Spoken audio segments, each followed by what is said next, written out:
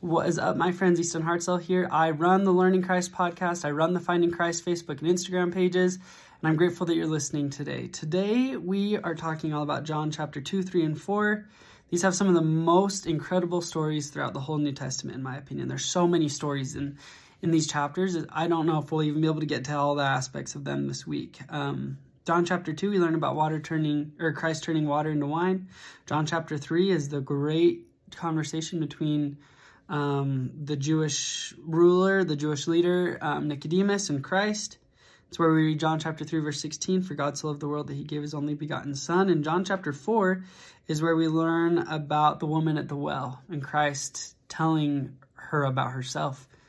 Incredible stories. But before I get started and jump into some of my favorite verses here in verse 2, I actually just want to tell you the purpose that I've started the page and the podcast and all that type of stuff.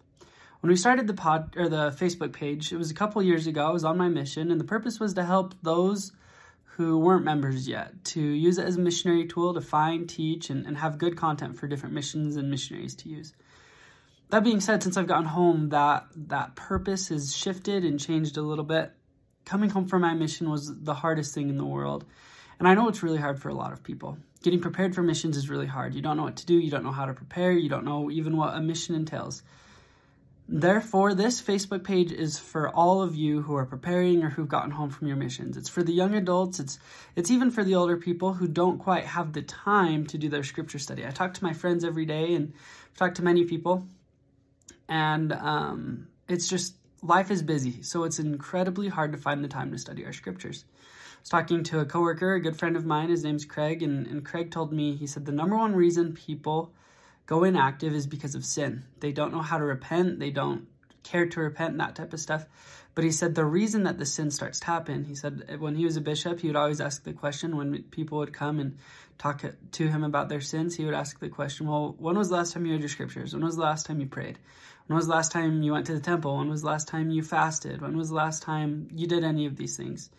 And all too often, obviously this isn't every case, but all too often the answer was too long ago. I haven't been doing it. The purpose of this page, the purpose of this podcast is to give you an opportunity every single day to have a spiritual experience in the scriptures. Listen to it while you're getting ready in the morning. Listen to it when you're getting ready at the end of the day. Follow along with us in your scriptures. Don't follow along with us in your scriptures. Whatever you do, just have a spiritual experience every day. Connect with God. God needs you. God is proud of you, and God wants you to hear from him. God wants to talk to you, and we can hear it through the pre-recorded voice of the Lord or the scriptures.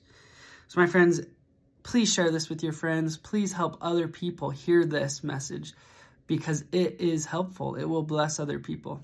Additionally, we're still looking, and we're always looking for more people who can get on and bear their testimony and share some of their experiences with us. So if you'd be interested, or you know somebody who else who would be interested, ask them to reach out to us on the page, and we can help them get set up. We're going to read just a couple verses here in John chapter 2 today. This is all about Christ turning water into wine, and we just start out the chapter, and it says, on the third day of the week, there was a marriage in Cana of Galilee, and the mother of Jesus was there. Mary was there. And both Jesus was called and his disciples to the marriage. So Jesus Christ and his best friends, his disciples, were all there. The disciples we oftentimes translate to his apostles, but likely this would have been both men and women who would have gone and who were his students, and they were there. And the people at the wedding wanted wine, but they didn't have any. Verse 4 says, Jesus saith unto her, Woman, what wilt thou have me do for thee? That will I do, for mine hour is not yet come. So basically he says, my time hasn't come. It is not time for my earthly ministry, but because you're my mom, I will do whatever you tell me to do. His mother saith unto the servants, Whatsoever he saith unto you, do it. And there were set there 6 water pots of stone after the manner of the purifying of the Jews, containing 2 or 3 firkins apiece. Jesus saith unto them, Fill these big, huge water jugs full of water up to the brim. And verse 8 says, And he saith unto them, Draw out now and bear unto the governor of the feast. And they bear it. So he said, Fill these up with water. Christ then turns it into wine. And he says, Go change this, or go give this to the governor of the feast, the guy in charge of the party. When the ruler of the feast had tasted the water that was made wine, and knew not whence it was, he didn't know that it had originally been water. He saith unto him, Every man at the beginning doth set forth good wine, and when man have well drunk, then that which is worse, but thou hast kept the good wine until now. Basically, he says most people at these parties, they put out the best wine at the beginning until people get drunk, their senses are dulled, and then they bring out the bad wine. But you have done just the opposite. You had the okay, not great wine at the beginning, and then at the end you brought out the best wine, the wine that Christ had made. He didn't know that Christ had changed it, but I love this story. What does wine represent? Wine represents Christ and his atonement. When Christ is bringing out his wine, he is literally giving them the blood of the Lamb, the blood of himself. Maybe not literally, but symbolically. When we go for that, then it is the best. So we need to latch onto that sacrament, onto that ordinance, onto Christ's atonement. It says, This beginning of miracles did Jesus in Cana of Galilee, and manifested forth his glory, and his disciples believed on him. Wouldn't you believe on Christ if you saw this miracle? My friends, I testify that you have seen these type of miracles. Maybe you haven't seen water get turned into wine, but you have seen these miracles. How cool is it, though, that Christ in his love, Christ in his glory, doesn't just create wine, but he creates the best wine.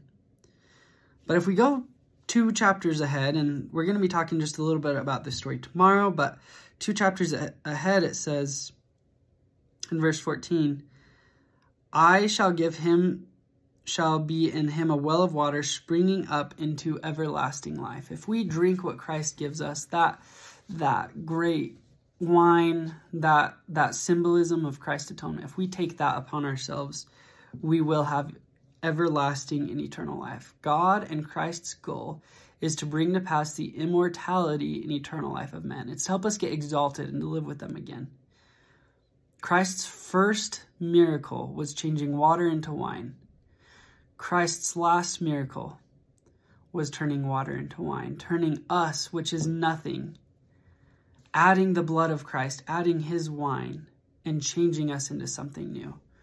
Christ is changed, and he is setting that example right from the beginning, right from his first miracle. He sets that example of change. That's what we must do every single day. Continue to strive to change, to become better, to be our best. But, my friends, we must rely on Christ and his atonement. I love Jesus Christ. I love our heavenly parents. I know that God loves this world. I know that he gave us his only begotten Son. And I testify that through his Son, we can have everlasting life. I love you all. Please make sure to share this with your friends, and I will talk to you tomorrow. Adios.